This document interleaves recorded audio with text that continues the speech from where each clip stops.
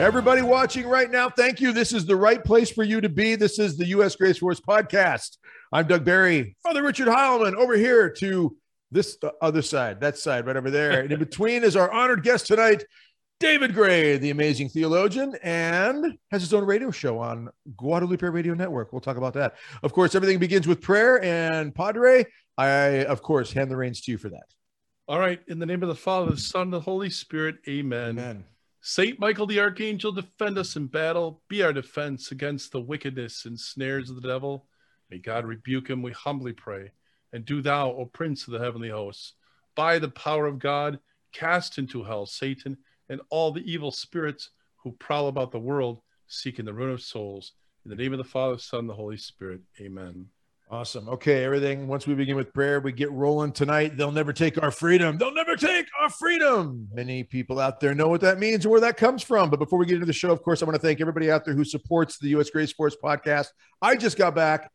In fact, just as the time we record this, I literally walked in the door like 10 minutes before we even got on air here to start recording. I just got back from a conference in Minnesota. Fantastic event. Great people at Outback Ranch Incorporated up there. You know, Catholic Resiliency was part of it. Just incredible speakers, I think, that I got to just blessed to work with. Jesse Romero, Father Altman, and several others were up there. And I got to say this, Michael Boris was there, Raymond D'Souza was there. And I got to say this, the people who came, about 300 people there, came from all over the area. We had one guy drove from Seattle, Washington to Minnesota. A woman drove up from Alabama to Minnesota. Why? People are starving for the truth. They don't want to lose the freedom that God has given us. So I want to thank everybody out there. Many came over and said that they appreciate the podcast that we do, the Grace Force podcast, and we are very thrilled. Your prayers, your support mean a lot to us. If anybody wants to help us and support us financially, you can through the Patreon program. Click the link in the description below. It means everything to us. You are in our prayers. Can't tell you how much, especially with the cancel culture going on all around us, which actually goes way back to the time of Christ and even the prophets before Christ. We are dealing with the constant effort to destroy truth. We need to unify. We're going to talk about that tonight, in fact, with our guest, David. Also, I want to ask all of you to go on out to the official U.S. Grace Force gear page. Pick yourself up a great T-shirt. Father and I always like to wear them for the programs. Father's got his on tonight. Get strong. I got mine on. I kneel for God alone. Here they are. And we don't know why David's not wearing one. Maybe we just didn't send him one.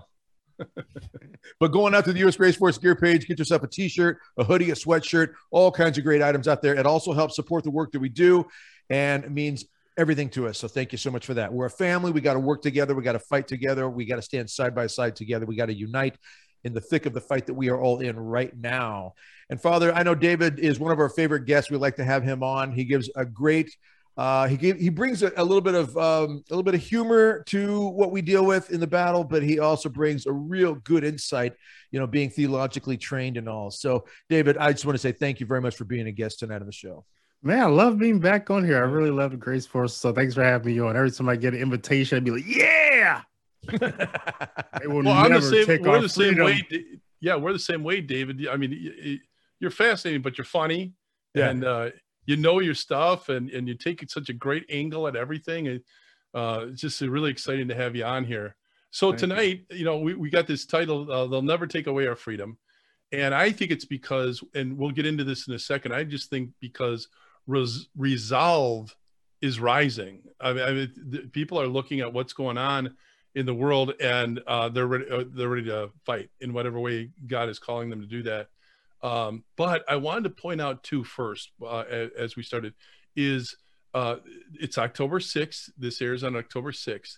What's unique about October 6th? First of all, it's the vigil of Our Lady of the Rosary, originally called Our Lady of Victory. We'll get into that a little later too.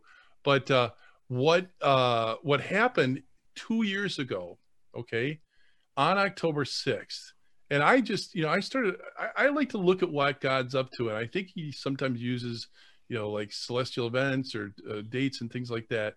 So because I want to listen. And so are you showing us something through these things?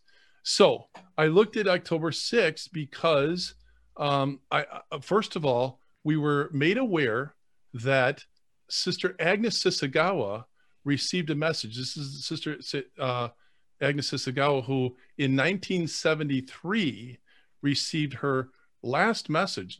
She hasn't received a message since that, from Our Lady of Akita. Okay. And that's an important message as well. But but nothing since then until October 6th, 2019. And all the message was put on ashes and pray a repentant rosary. Now, if you notice, the day before October 6th, in the cycle of readings for that year, it was the first reading was from Jonah. And that's when he was sent to Nineveh to warn them, right?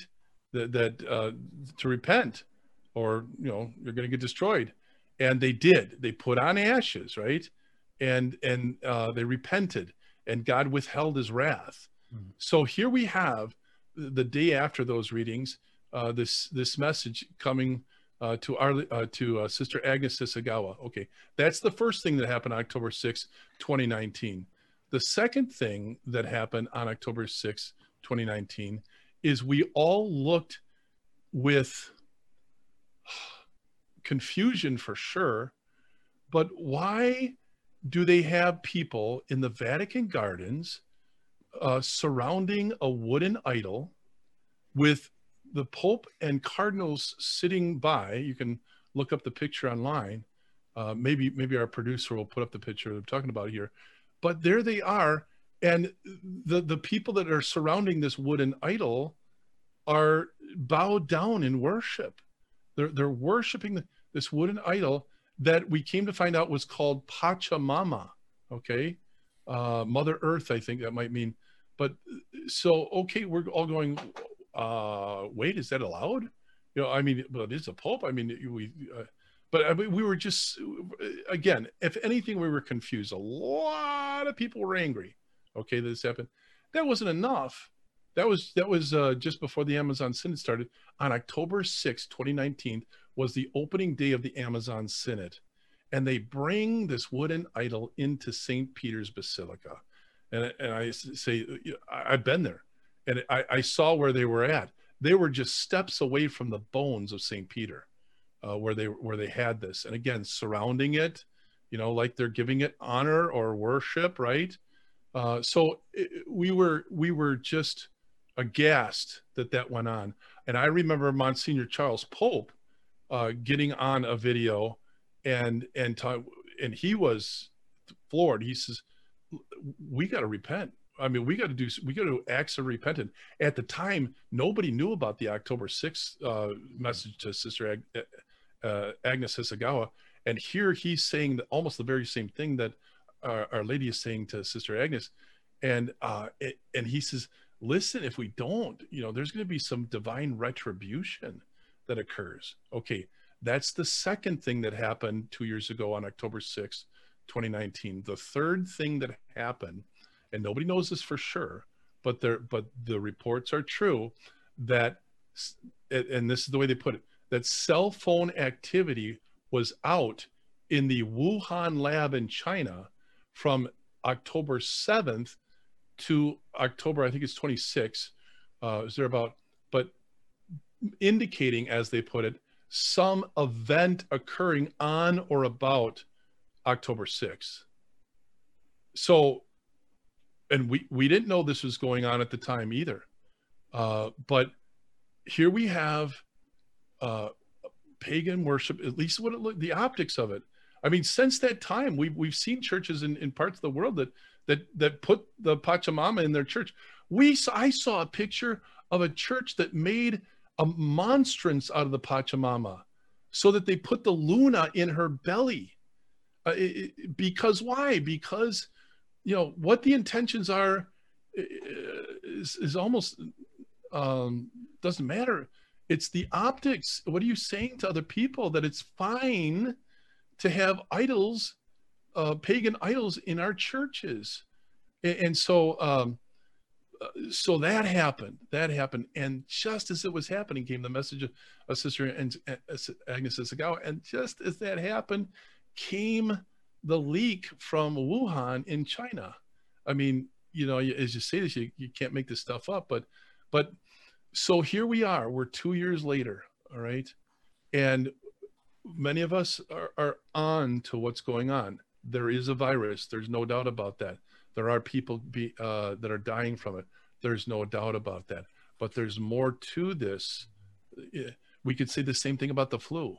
I mean, I always tell people my nephew almost died, and they assume it was from the virus. No, he almost died from H1N1. So we get sick and people do die. I mean, we don't want to be flip and careless about it, but it's a fact of life. So anyway, so here we are 2 years later, and a lot of people think this has been used for political purposes in a lot of ways. So I'll shut up now, but I hope everybody finds that pretty interesting. This date 2 years ago, we're at the anniversary of that. Those three things happening simultaneously. So David, you're very tuned in. I know I watched you speak and all that, and you're seeing what's going on in the world right now. And, and it seems like too, that there's people are calling it like the New World Order. That's kind of, its essence is Freemasonry, I believe. And you have that experience from Freemasonry. David, you have an incredible story. You were a Mason for a couple of years, and when you're in your agnostic years before your baptism, and it's so that, along with all your study on Freemasonry, he's got a book. You all have to get this, but you kind of have the inside scoop on a lot of this. So, what are their motivations? Well, why are they doing these things? What's their ultimate goal? Okay, can you kind of, bring us up on some of this, and what might that have to do with what we've endured for 2 years, right? Yeah, man, I like how you made those connections to October 6th, and I think it's important that dates matter, time matters, and I think that's how God speaks to us. Yes, right? There's that rhythm. And, Jesus talks about how you do have to pay attention to the signs. And I think those dates are important. And that's very important how you broke that down and showed that connection. And, some people who are watching this video, some of your detractors, they probably want to say, oh, there go those traditional Catholics or those conservative Catholics again, talking about Pachamama, right? And, from their perspective, they want to say, well, from when indigenous people, who they brought to the Vatican Gardens was did not have any religious connection. It was just an image of what they called a Mother Earth, the Pachamama. But this Mother Earth God, this Mother Earth isn't necessarily a goddess to them. It doesn't have any religious imagery, okay, fine. But the thing is that they brought it to the Vatican and they placed it before the Pope. And the imagery is there of worship and idolatry. So regardless of, we can argue about, whether the minutia of the religion, who they think this Mother Earth is, the idea that this Pachamama, who they call her, is placed before the Pope. And just the imagery of it itself is idolatrous. And the Vatican they were literally worshiping. Yeah, I mean, they were down on the ground, head in the ground, hands up, in that form of worship. They were literally worshiping. So this wasn't Mary. This is a Mother Earth, and the imagery is of worship. So, and so I just think we have to move past people trying to apologize what was going on and just call it what it is and speak truth to what was going on. And we need some repentance there. And also thinking about dates is that one thing I've been working on with this project called The Greatest Reset. You can go to the greatestresetmovie.com. And I've been talking a lot about it lately. And this answers your question about Freemasonry and its connection. So yeah, I was a Freemason for about 10 years, from 1994 to 2004, highly active, wrote books, spoke around the world, high level Grand Lodge officer, all the degrees. Okay, so, but that was, my past life. But one thing that experience has shown me, now I'm being a Catholic, was that we have to pay attention to some other days also, Father and Doug. And over the last 500 years, we could see this onslaught, this attack against Christ and his church that seems to be happening in sequence every 200 or 100 years. Yes. We could see this and dates matter. We can look at 1517, the birth of the Protestant Revolution or reformulation of the dogma, clearly an attack on Christ and his church, a bringing of indifferentism, this idea of enlightenment, which is, again, attack on Christ and his church to lead people away. 200 years from there, we see in 1717, we see the birth of Freemasonry in England, at least the birth of their Grand Lodge system. Granted, Freemasonry traces origins back to the guilds in England, and the guilds were primarily of Catholic men. They had priests, they had festivals, they had saints they were devoted to. But late, around the mid-1600s, when the guild system goes away, this guild system of Freemasons is co-opted into now this philosophy, where these philosophers are saying, okay, we can look at these working tools that Freemasons use, and we can apply them to our life. So a Freemason, they would say, well, a Freemason, he would take a gavel and he would use it to lay and measure his work. But they would say, well, philosophically, we can take this same 24-inch gauge and apply it to our life, and we can see 8 hours for labor, 8 hours for refreshment, and 8 hours for rest. So they were just taking all these tools that the operative Mason would use and come up with this system that Pope Clement XIII and Leo XIII will call naturalism, right? And so it's this idea that you can make yourself a better man, not through Christ and his grace, but just through these working tools.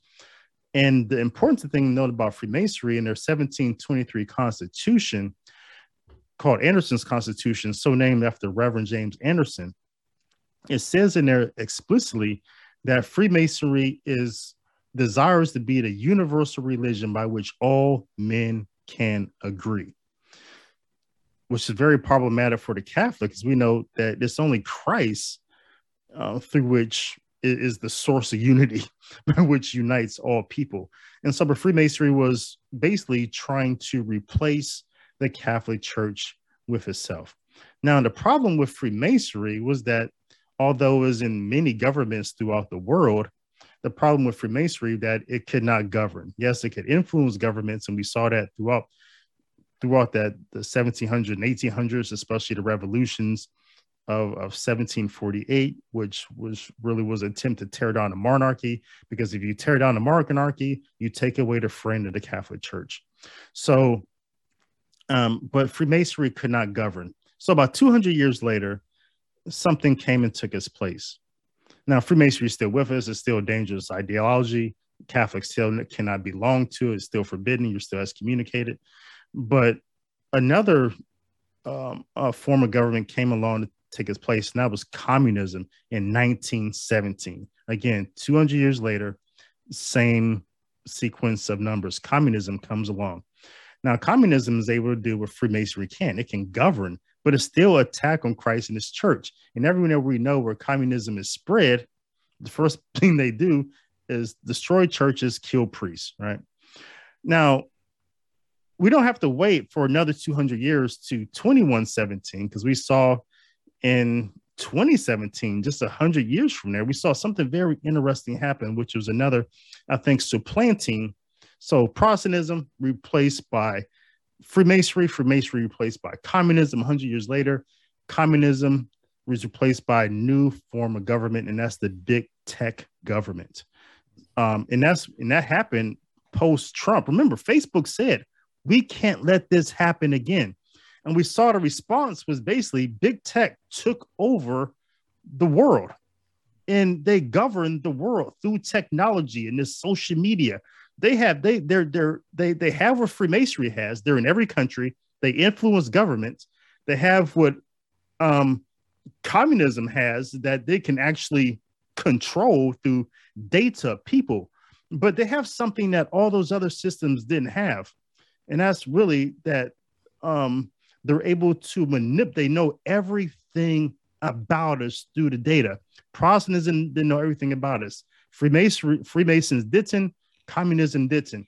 And so this is how big tech is really one of the last, I think one of the most dangerous threats to come against Christ and his church, because as we've seen with my senior grinder, If you have the data, you can control and manipulate and blackmail people to no end.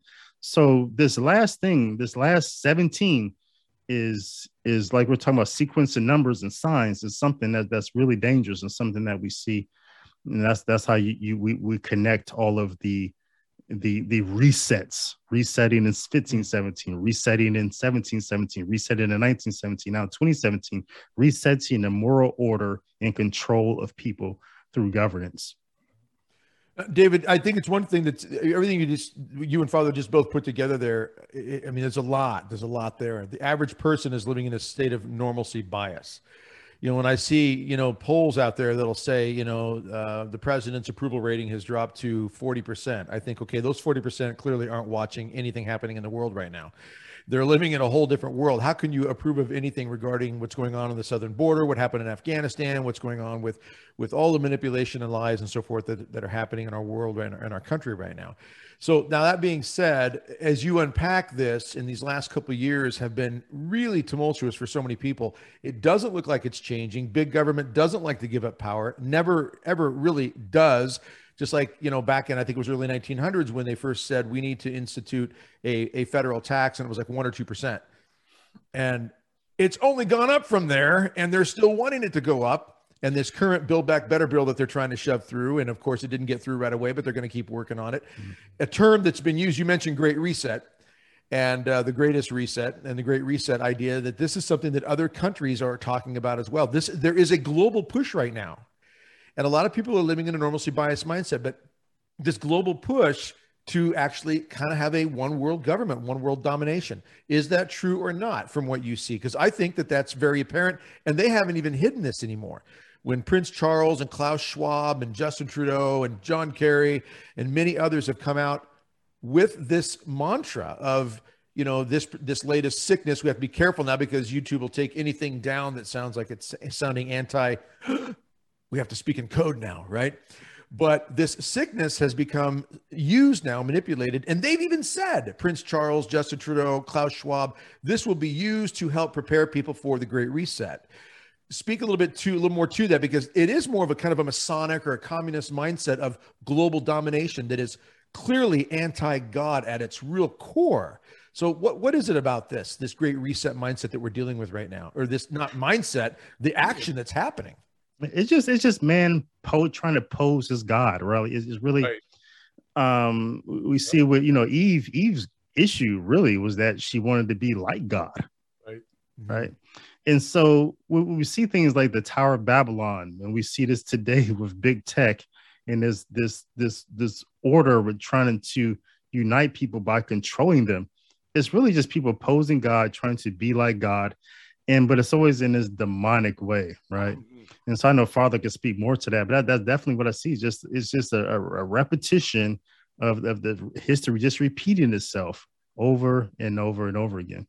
Yeah, when you were talking about the 200 years and what happened each time, so the Protestant Reformation, right around the Enlightenment time, and going into the Freemasonry a couple hundred years later, and then the communism. What ties those together in my mind is it's a war on the supernatural. And and why? And then you said it too, because man wants to be God, and he wants to have that kind of power. And as long as there is an actual God, and there is such a thing as a supernatural power, that's going to stand athwart any of that. I got to read this quote from Dr. Alice von Hildebrand, who I was thinking about when you were talking about this, David. She said, "Now let us abolish the terms conservative or liberal, the terms left and right, which are secularistic. I suggest that we say from now on, those who have kept the sense of the supernatural and those who have lost it. That is the great divide. That is the essence. Do you look at the church and her teachings, whether dogmatic or moral, with a supernatural eye, or do you look at it with a secular lens? That is the divide. Left and right confuses the issue. Let us rediscover the greatness and the beauty of the supernatural. And I claim that it is so difficult in this polluted world in which we live, that if we don't pray for it every day, every single day, we are going to be infected. It is in the air that you breathe, the newspaper that you read, the television show that you see. Time and again, you will see this is a fight an attack on the supernatural. Mhm. I don't know what you guys think, David. I mean, it seems like, again, the 200-year thing, those are all things that wanted to root out the supernatural. And we've gone through a horrific time since the Council of Vatican II. I don't point to the council. I think that, my understanding of it is that the original documents were a little bit more clear. And I think they muddied them up a little bit so that when the council was over, the progressive, more aggressive bishops said, okay, hold my beer and step aside. And they took control after the council. And what did they do? It was a war on the supernatural. Everything that they did, it was to root out the supernatural. I keep talking about my seminary days in 1980s. We were told that this is the classic one, that the multiplication of loaves and fishes was just Jesus shared, and that was a good model of sharing. And so everybody probably brought their own lunch, and so they realized that they had more than enough left over as long as they shared it. So it was a big peace and justice thing, but no miracle here, right? And we were just, when I look back now on my seminary formation, I can say that the theme was to make sure that we no longer believed in this medieval nonsense of the supernatural. Yeah. What's your take on that, David? The war on the supernatural. And I think it's come to fold. I mean, the clearest evidence is that right now today, when you had Swiss guards being terminated from their jobs, Swiss guards not receiving a paycheck just because they don't want to comply with this this mandate that's coming out of headquarters. People not receiving their paychecks, people who work there, people not being allowed into headquarters, the Vatican, unless you've been comply with the mandate physically by being ejected. Or I just want to interrupt right here. I think it's a time to say and bring in an image that we need to see here. They'll never take our freedom. Right. Yeah. That's what I get from that, David, is these Vatican guards are saying, I don't think so. Right. The other thing I'm hearing too is that people want the religious exemption, and their superiors are going, well, wait a minute. The Pope isn't allowing that, Yeah. So how are you claiming a religious exemption? So it's tough. Yeah. But like you said, I mean, this is a denial of the supernatural. I mean, you would think there was a time 2,000 years ago where our Lord and Savior never told anyone to go get a vax, right? Or go rely on human effort alone, right? Right. And we don't deny science. Of course, science helps. But the idea of mandating something that's just earthly and not trusting, it's just so disappointing. So disappointing that our leadership is not, they're pointing to human solution. They're pointing to the Holy Trinity of Fauci and the CDC and Biden, whoever this unholy Trinity. Yeah. Rather than pointing to God. It's so disappointing. Yeah, that is, and that's incredibly well put. And it's becoming more and more obvious that it's become kind of cult-like, and it's become a bit of a religion. Yeah, it really is. And the fear that has gripped people. And I think back to what you mentioned, Father, about the attack against the supernatural. If anything is an indicator about where we are with the supernatural, it's what has happened over the last couple of years as all this has unfolded. I mean, before this hit and churches were locked down and closed up and confession was limited, we had only about 21% of Catholics were going to Mass in America faithfully. It was 10%, 5%, I think someone told me, in Europe, 10% in Australia, Canada, places like this. So now with the churches being locked up and closed and restrictions on even receiving the sacrament of confession, it got even worse. And even when they started to open back up, still the numbers, some of the reports were people just, they just weren't as interested. They were still more afraid. And I love, there was something put on social media that said, when you come down to receive our Lord in Holy Communion, if you are more concerned about getting sick at that moment than you are about receiving the body, blood, soul, and divinity of Jesus, you got some issues that need to be reordered in your life. And I see all this as part of the attack against the supernatural, as you're saying, that this is a very problematic time right now. I mean, David, I mean, before we get to the point later in the show here about where do you think this is all going and what advice we can come up with to deal with it, you know, an encouragement for people. Before we get to that point, as we see all this unfolding, I mean, I would like to say that, you know, I'm waiting for the next shoe to drop, and every day a shoe seems to drop. You know, for you know, teachers unions to be now calling on the DOJ, to call on the FBI to go after people who were standing up and you know, before school boards saying, wait a minute, we don't like what you're teaching our kids. Now they're going to be referred to as terrorists for doing this. I mean, this is a very communist, Marxist sort of, you know, approach. This is this threatening, this is the chilling effect. I think, Father, you referred to it as, it's the, you know, to use the term shoot a hostage, to let everybody know how serious they are about this. They'll go after anybody. Because, you know, for those parents out there, you know, and some watching or listening right now who have started to feel emboldened and empowered to be able to stand up and just speak clearly and boldly, now this is going to cause some of them to pull back and say, oh, wait a minute, I don't know now. I don't know. And it will diminish some of the ranks, I think. But I also think it may cause others to say, oh, yeah, all right, this is getting serious, because they'll never take our freedom. Okay. And so, I mean, David, as we see these shoes continue to drop, and you coming from the background as you did, you know, as a Mason, I mean, there is this constant effort to manipulate and inject fear and bully. It's like federal bullying going on now. Yeah. Okay. As these steps unfold, where do you see all of that going? I mean, at every level. I mean, in institutional church, in government, in schools, in sports. I mean, my friends, they just send a text, hey, are we going to New York to catch a basketball game this year? I'm like, dude, I can't even go into a McDonald's restaurant and eat there, because I haven't complied with the mandate. So, I mean, just everywhere. But the thing about a reason why I don't think America goes the way that we see in Australia and New Zealand and other places is because of the things that you've been involved with lately, Doug, that in America, we just have too many guns. So I don't think they're able to control us. Time out real quick there. The way you worded that, the things that you've been involved with lately. Oh, yeah, I'm sorry. Yeah, you America's got too many guns. You weren't in Washington on January 6th. My bad. Let me correct that. So no, I wasn't there. I wasn't there. Yeah. So NSA is listening. So Doug has been involved with getting people battle ready, I think, with rosary, and having their water and their fridge, just being prepared for the worst. Yeah. That's what I mean, NSA. That's it. Yeah. And but really, I mean, they haven't. They'll never take our freedom. Exactly. Yeah. And so, yeah, I don't think this country ever truly goes away. I mean, they'll never take our freedom, because there's people in this country who truly believe they're free and they have the tools to be able to fight for their freedom physically. So I don't think I'm worried about that.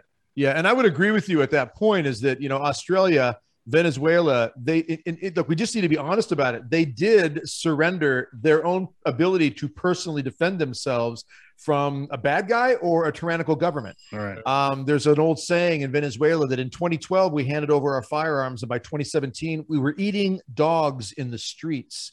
All right. Australia did something similar with regards to, you know, the government said, hey, we can make things safer. They willingly kind of handed their firearms over. And shortly after that, crime started to spike. Now they're in a position where they're much of Australia is like a police state. You can't go more than 5 kilometers from your home. I can't even get to the grocery store if I can't go more than 5 kilometers, roughly 2.5 miles from my home. But you're right, David. In America, there is still a different sense of, I don't think so. You know what? Bluntly put, I don't think so. All right. They'll never take our freedom. Yeah, you'll never take our freedom. You know, and I hate to say it.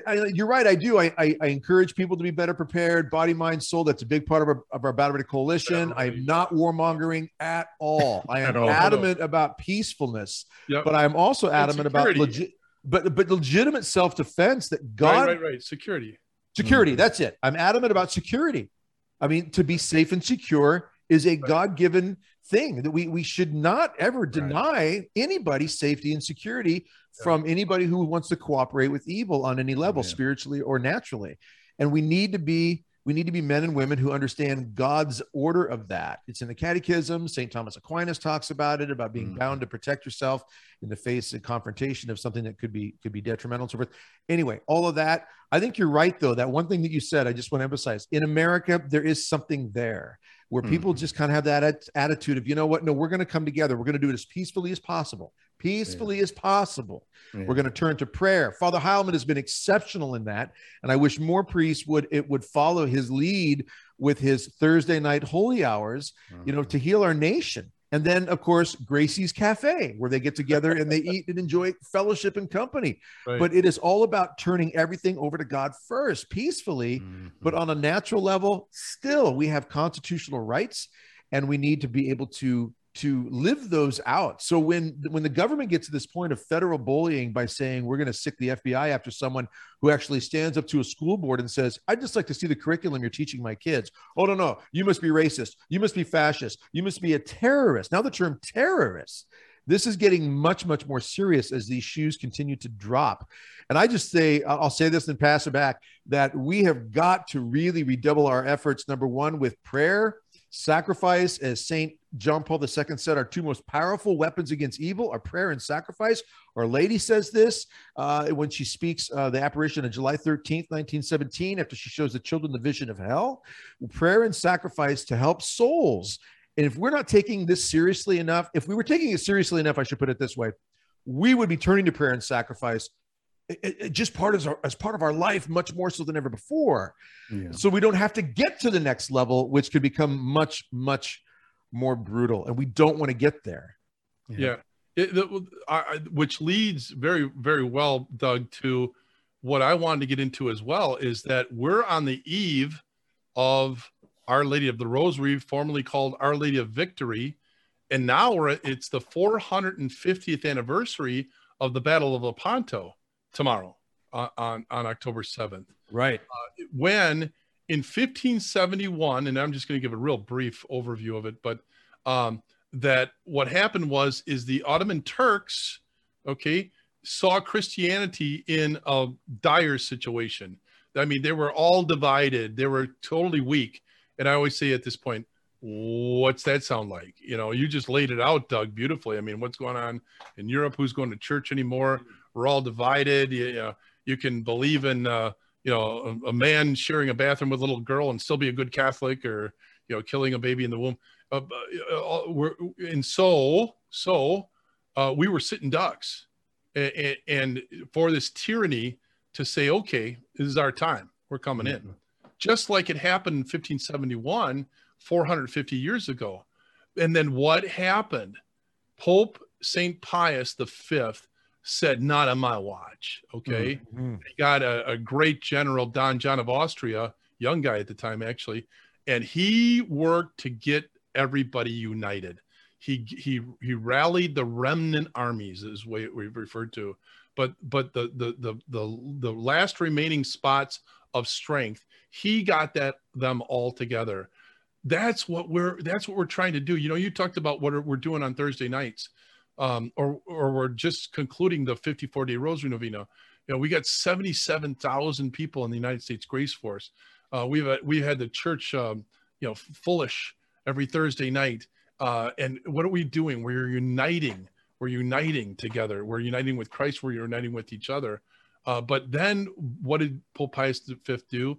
Beside get everybody united, he called on the supernatural power of the Rosary. I mean, you can't talk about the Rosary because, listen, we look like idiots twiddling beads, and modernists, progressives will mock us for twiddling our beads.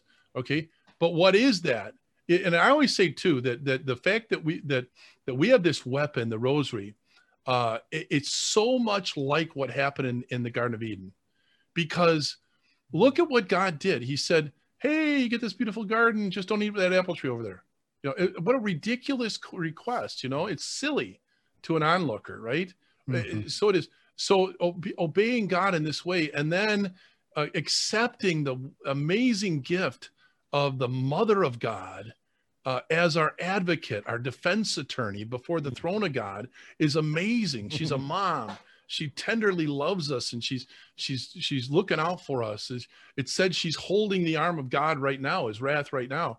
But and then I want to quickly say a couple other dates though, is that this is another dot I connected, is that we talked about October 6th as a possible time when the leak came out of Wuhan.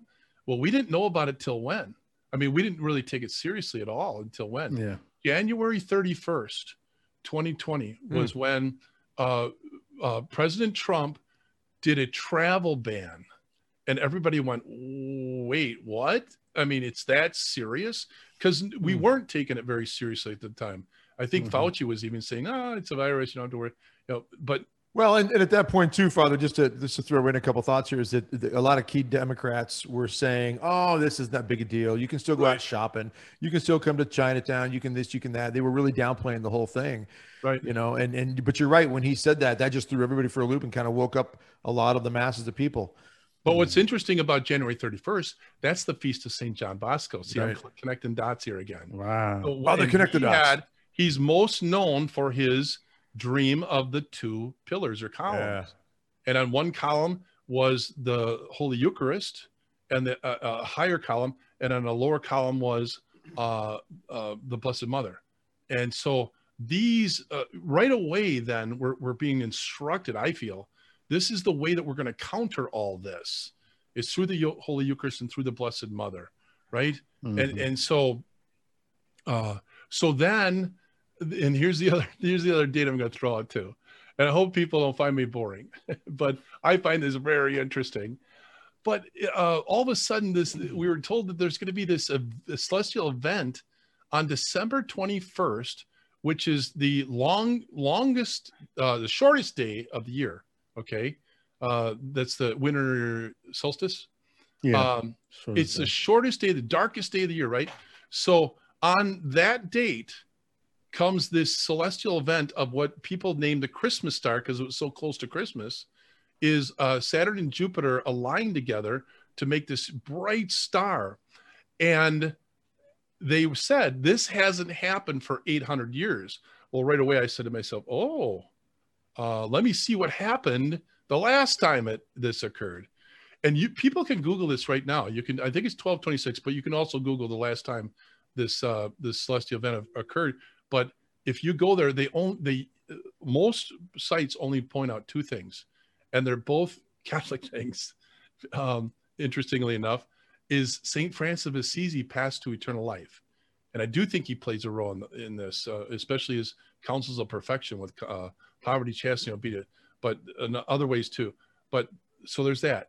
The other thing that they point out is the first time that the practice of Eucharistic adoration moved out of the monasteries and into parishes. It was the first time Eucharistic adoration was offered to the laity, the last time the Christmas star appeared. So I'm sitting here going, sometimes God whispers and sometimes he shouts. And I just believe, and this is where I want us to get into, because I know, David, you have a lot of insight into, how we can heal our land, right? How we can find healing in this time, how we can counter this aggressive demonic offensive that we're facing with right now. And I personally believe that it's the two pillars of John Bosco, but the Eucharist and Our Lady. And here we are, we're on the eve of Our Lady of Victory, the 450th anniversary of the Battle of Lepanto. What do you think, David, about my little treatise there? Yeah, and a common theme of everything, from Our Lady to John Bosco, you're talking about people who had the patience, the interest, the intentionality to do the one thing that we all need to do, and that's just listen to God. Right. And I think that's the main thing that's missing in today's society, this indifferentism, this apathy. No one's taking the time to listen to God. We're listening to everything but God. And that's more of the self-idolatry and making ourselves out to be God. I like to tell the story of, well, I don't like to tell, oftentimes tell it, of when, we talked about, I was a Freemason, but, that had its consequences. So at some point in time in my life, I was intense suffering, right? I didn't see any reason to live. I was still a Gnostic at the time. Sometimes I was a deist, just depending upon how life was going. But I had reached a point of suffering where nothing really mattered to me, that I didn't really see any point of continuing to live. I had somewhere else better to be than this, and so I decided to kill myself through asphyxiation, through suicide. So I'm trying to suffocate myself, and I'm trying to turn my head. I made a rope and put it around my neck, and I'm trying to turn it to suffocate myself. And about a second and a half turn, I hear a voice. And that voice says, "I love you. I'm here." Wow. And so immediately I asked the question in my head, like, whoa, who is that? And the answer that came back was Jesus, which is, a strange answer for me at the time. It's like Jesus fiction. And so that's usually how I tell the story. But there's a story in between those two that goes back to the point I was saying, that why did I, like Father and Doug, why did I have to ask the question in my head, whose voice was that? Yeah. And it's because I had never heard the voice of Jesus. Well, I thought I never heard it, right? So I didn't know the voice, which is opposite of prayer. Whenever we pray, God always hears our voice, right? The saints and angels participate in that awesome mystery. When we pray, when we speak audibly or with the voice, our internal voice, the Spirit praying for us, God hears our voice. But the problem in society today was the problem I had when I took life into my own hands, was that I didn't know the voice of God, and I wasn't trying to listen to the voice of God. Yeah. And inside today, we have this complete disinterest in both of those things. We don't hear God's voice. We think we don't, and we don't want to hear it. We don't know how to hear it. We don't know where to find it. And as I, before I came on here, I was doing this Mass Nightmares episode, talking about some of these horrible liturgies. And sometimes even Catholics, we go to Mass, and rather than hearing God's voice, we're just inundated with self-indulgence, right? And so it's difficult in today's society. But one thing that we have to stay away from, one thing is the most dangerous person we have to stay away from if we're going to regain our senses, is just watch out for people in our lives who is clearly obvious they're not listening to God. They're listening to and because of that, they're doing what Freemasons do. They're turning to the world and trying to come up with natural solutions, either from Mother Earth, Mother Goddess, or from politics or policy or from whatever. So those are the dangerous people that we have to notice in our society if we're going to regain our senses, I believe. The people that count themselves as God, because when you get disconnected, as they did in the Garden of Eden, Satan told them, you will become as God yourself. And that's what happens when we get disconnected. We start playing God for ourselves. Well, and that's what it feels like right now with everything happening the way it is, the way it's been unfolding. I mean, and get both your thoughts on this. I want to back up real quick and just say one thing. Father, as you were going through the whole, the whole story of Pope St. Pius V, and when he called out to Don Juan of Austria to pull together an army, to go out and engage spiritually and physically in this time. I can only imagine that he may have cried out from the balcony to the people in the streets below, "They'll never take our freedom." I just have to believe he said that somewhere in this. Oh my goodness. But anyway, I've been wanting to say that for a while. Anyway, to get to the point though, is we are living in a time where it feels like so many people are playing God. So many people are playing governors in states are playing this emperor role. I'm in charge. I'm this. We're going to do this. Now we're going to make you this. Now we're going to make sure that you have another medical procedure, and these medical procedures will continue because there are new changes in the way we're being hit with this sickness. Code language here, everybody, because we don't want to be removed. But the point we're getting at here, clearly, everyone, there is this, as Father said, when we drift away from God, we want to make ourselves God. And that just seems to be so much of what Satan the serpent tricked Eve with. He doesn't want you to eat from this tree because then you'll be like a God. You'll know everything. And she did learn a lot more. That's for sure. You'll have your own truth. Yeah, she learned more than what she wanted to know. Exactly. Yeah. Then she turns to her husband, Adam, I got something for you. And his response, what? Okay. Yeah. And men seem to be, Anyway, from that day forward. But, but I'm not trying to, bust on Adam too much here. Although I guess the church fathers did say, we had Father Ripperger on here, and he said that when Eve committed that sin, she violated, I think, 5 or so different categories of the fall. And when Adam committed the sin, he crossed like 8 different areas, just because his position of being the spiritual head, the leader, the protector, the defender, it was more on him than it was on her to have defended against the enemy. I always say, where was he? Why wasn't he there when the serpent was coming around? I figure he was out watching football. Oh yes, Doug, they had no football. But they had bears and they had lions. Oh, wow. And there was you went there. You went there. Wow. I did. I went there. It's a terrible joke. I know, David, you're more of a comedian than I am, but that's good. I like that.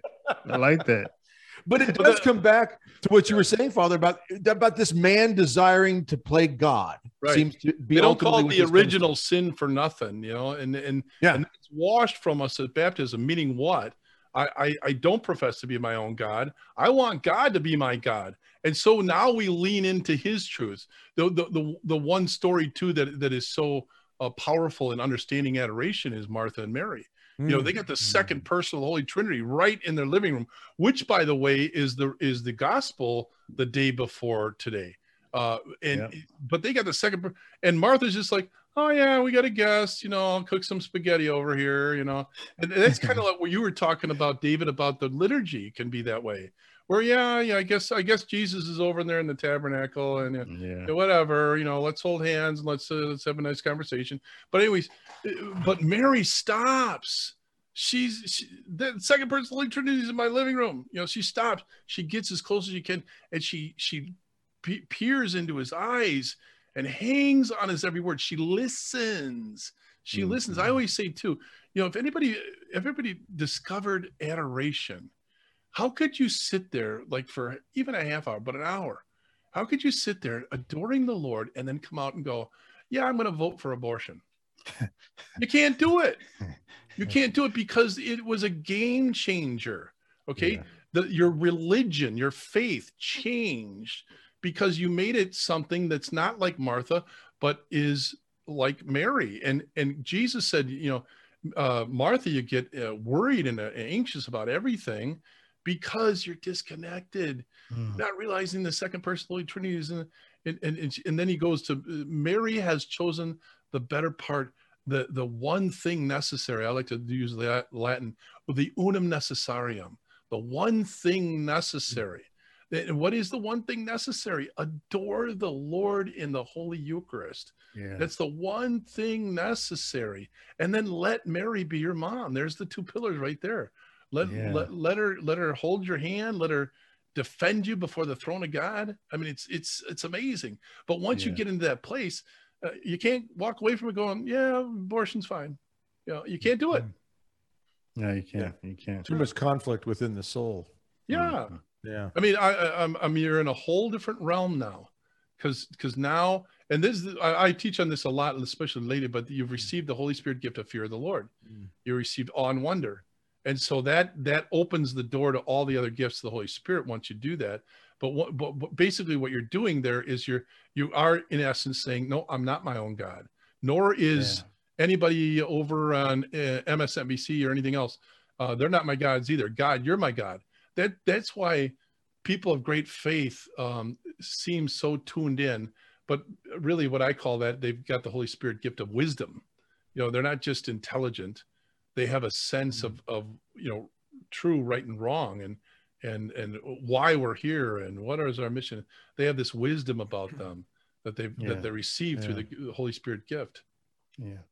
I think going back to Genesis as well, there's a nuptial aspect as well to listening. And, husbands notice as well. That notice when after God put Adam under anesthesia, right? took a rib from him. Right. He forms woman out of that rib. And notice in the scriptures say, it looks like a wedding, doesn't it? Because Adam's there, and it says God brought Eve to Adam, like the father brings the bride down the middle of the aisle. So he brought Eve to Adam, which is okay. This is nuptial. That's right. Marriage. And so Adam, he listens to this woman who God brought to him.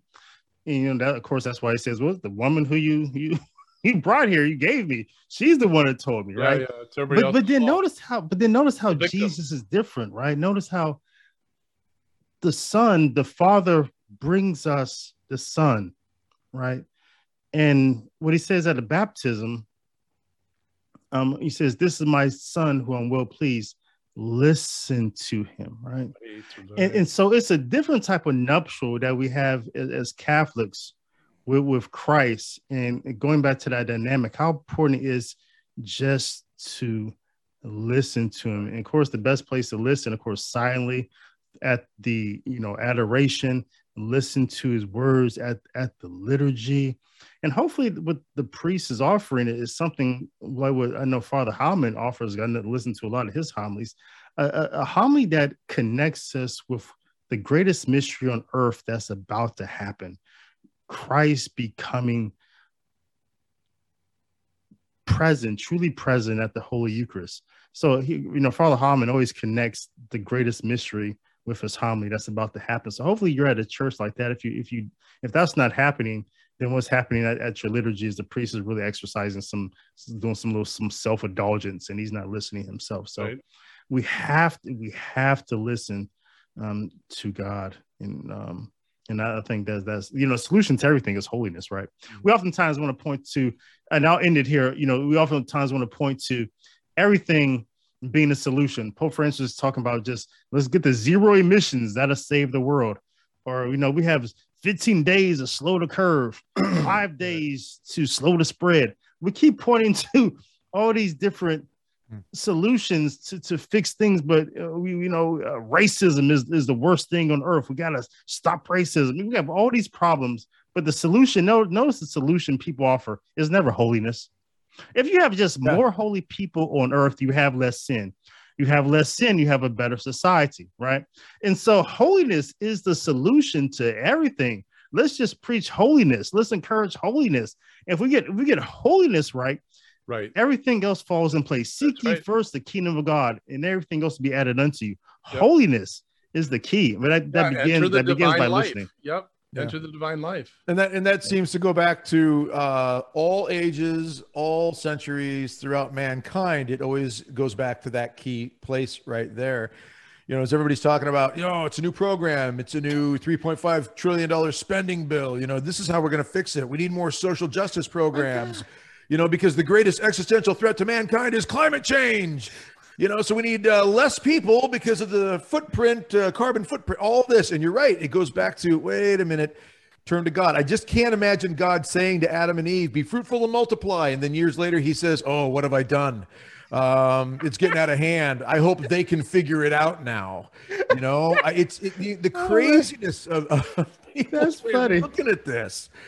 But you go back to that whole point about they'll never take our freedom as the title of our show. They'll never take our freedom. I feel like when Martha and Mary, Father, was thinking about this as you were describing that scene, I feel like, and then what David, as you were saying about just listening to Jesus, really, really deeply listening, I feel like if we really listen to him, he says to us clearly, even from the cross, especially as he lays his life down, he can say to us, if he were to add an 8th word from the cross. Anyway, here it comes. Not that I'm trying. No, I'm not going to say it that way. I'm not going to say it that way, David. I'm not.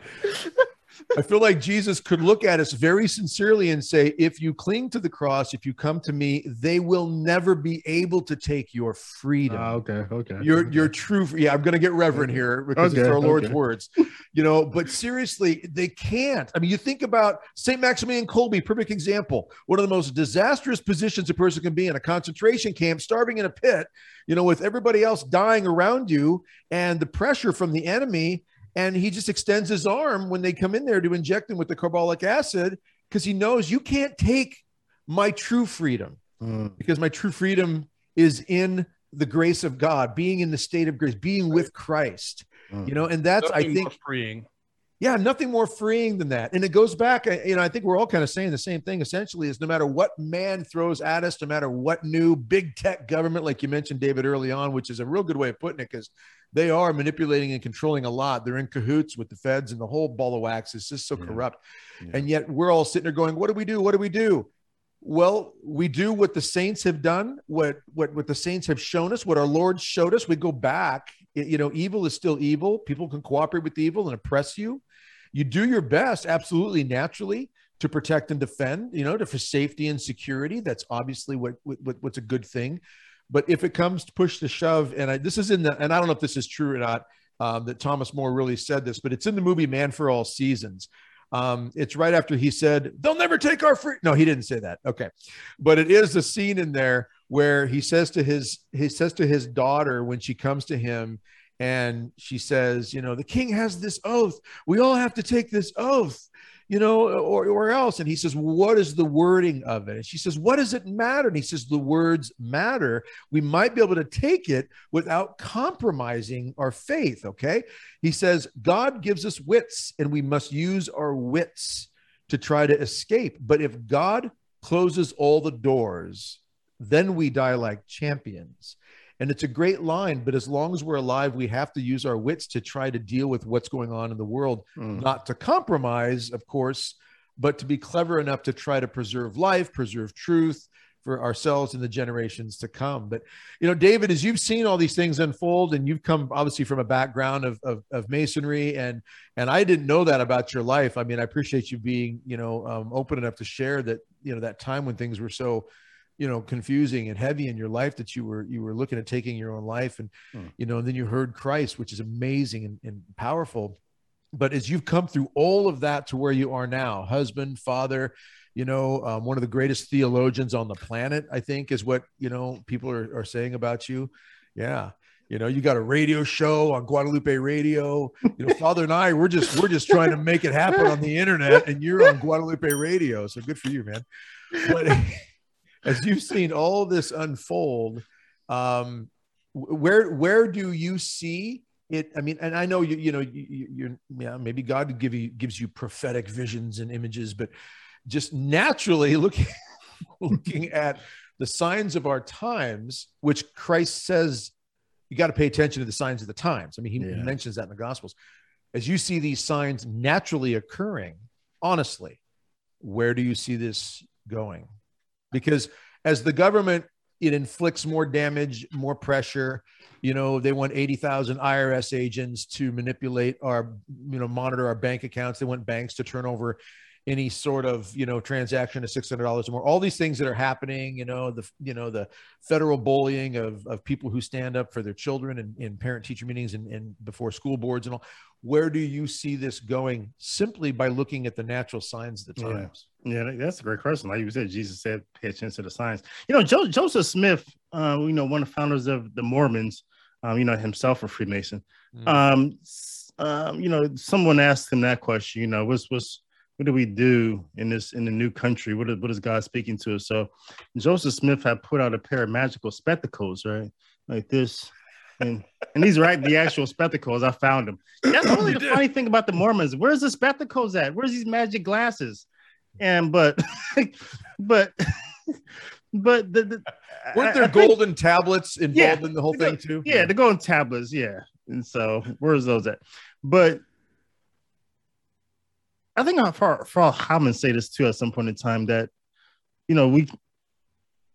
we don't know the end times, right? And we talked about that on the show before. And, Jesus said he'll come like a thief in the night. But honestly, Father Hammond and Doug, if Jesus is going to come like a thief in the night, literally, it just seems dark outside right now, right? It just doesn't just seem dark outside. I don't know what time it is. I don't know if it's the middle of the night. I don't know if we're on daylight savings time. I don't know if it's like a 7 p.m. dark, but it just seems dark. And that's really just how I'm approaching it. And I've been trying to pray much more fervently lately, just because Me too. it just worries me because things are moving so fast. It seems. Yeah, there seems to be an acceleration and an urgency in general. And I would just caution everybody out there not to panic or be fearful. But as you two both just said, pray more fervently. I mean, there's no time to mess around. I mean, one thing we didn't even address is the supply chains on a natural level. You know, the ships that have been sitting out at sea off the coast for weeks, over a month. I mean, there's this disruption in our food supply that is already happening. Some shelves in grocery stores are bare. And you know what's interesting, you know, gentlemen, is I don't know about you, but you kind of start getting used to seeing a shelf or two bare, as if that's just kind of the so-called quote unquote new normal.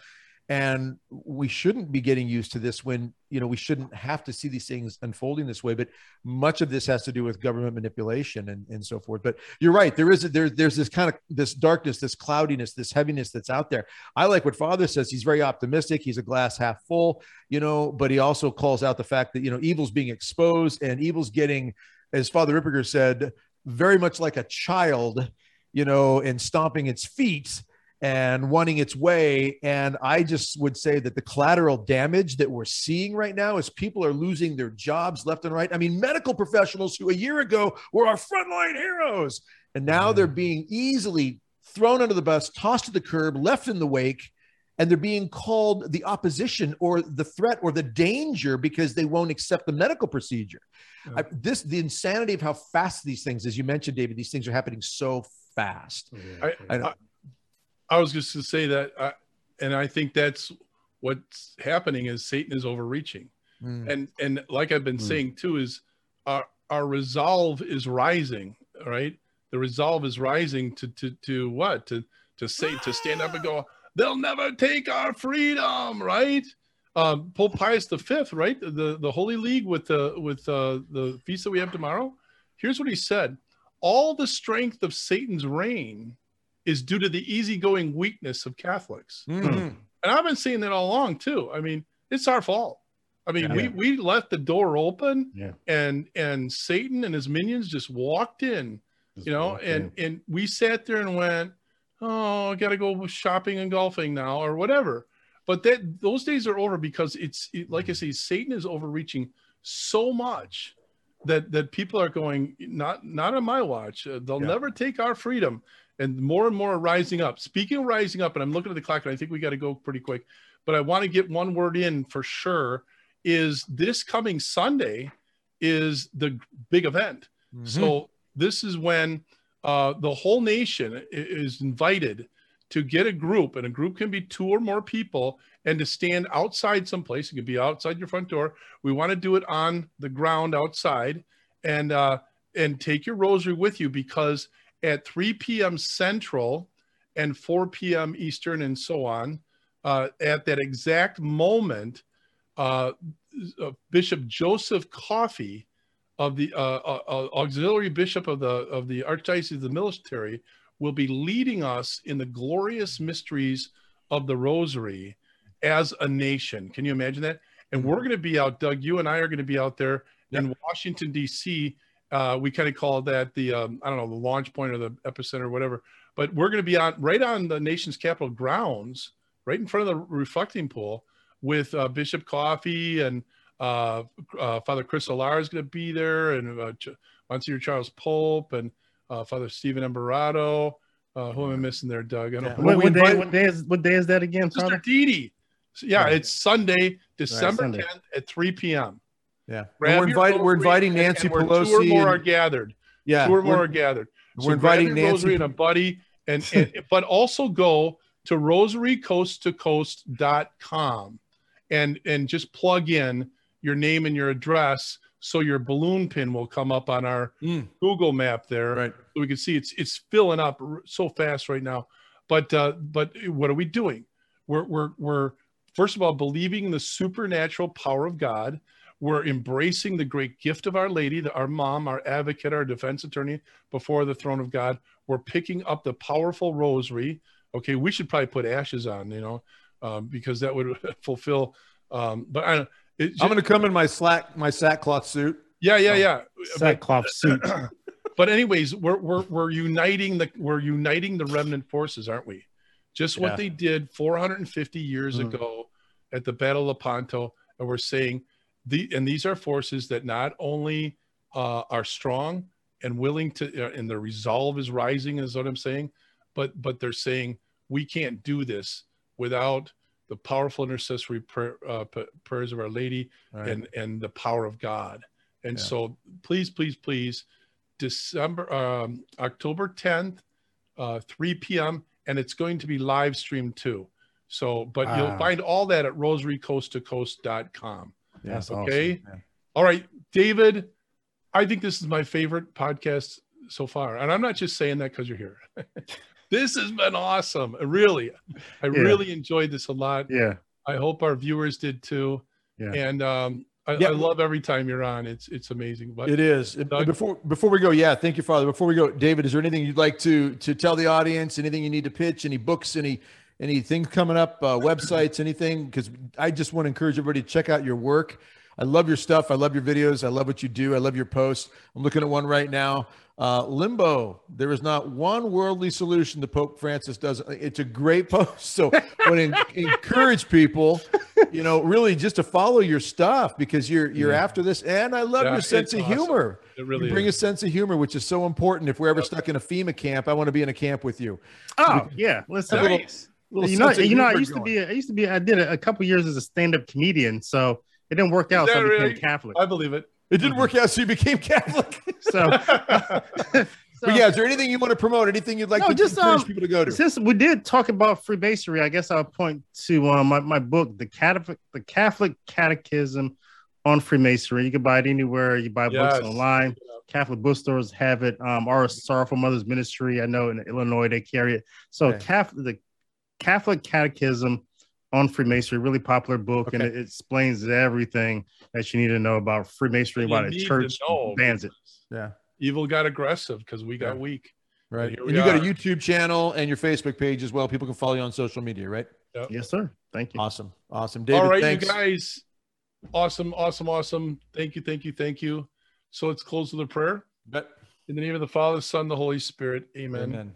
Come, Holy Spirit, fill the hearts of your faithful and enkindle in them the fire of your love. And may Almighty God bless you, the Father, the Son, and the Holy Spirit. Amen. Awesome. Thanks, David. Thank you, gentlemen. Great. It was really great.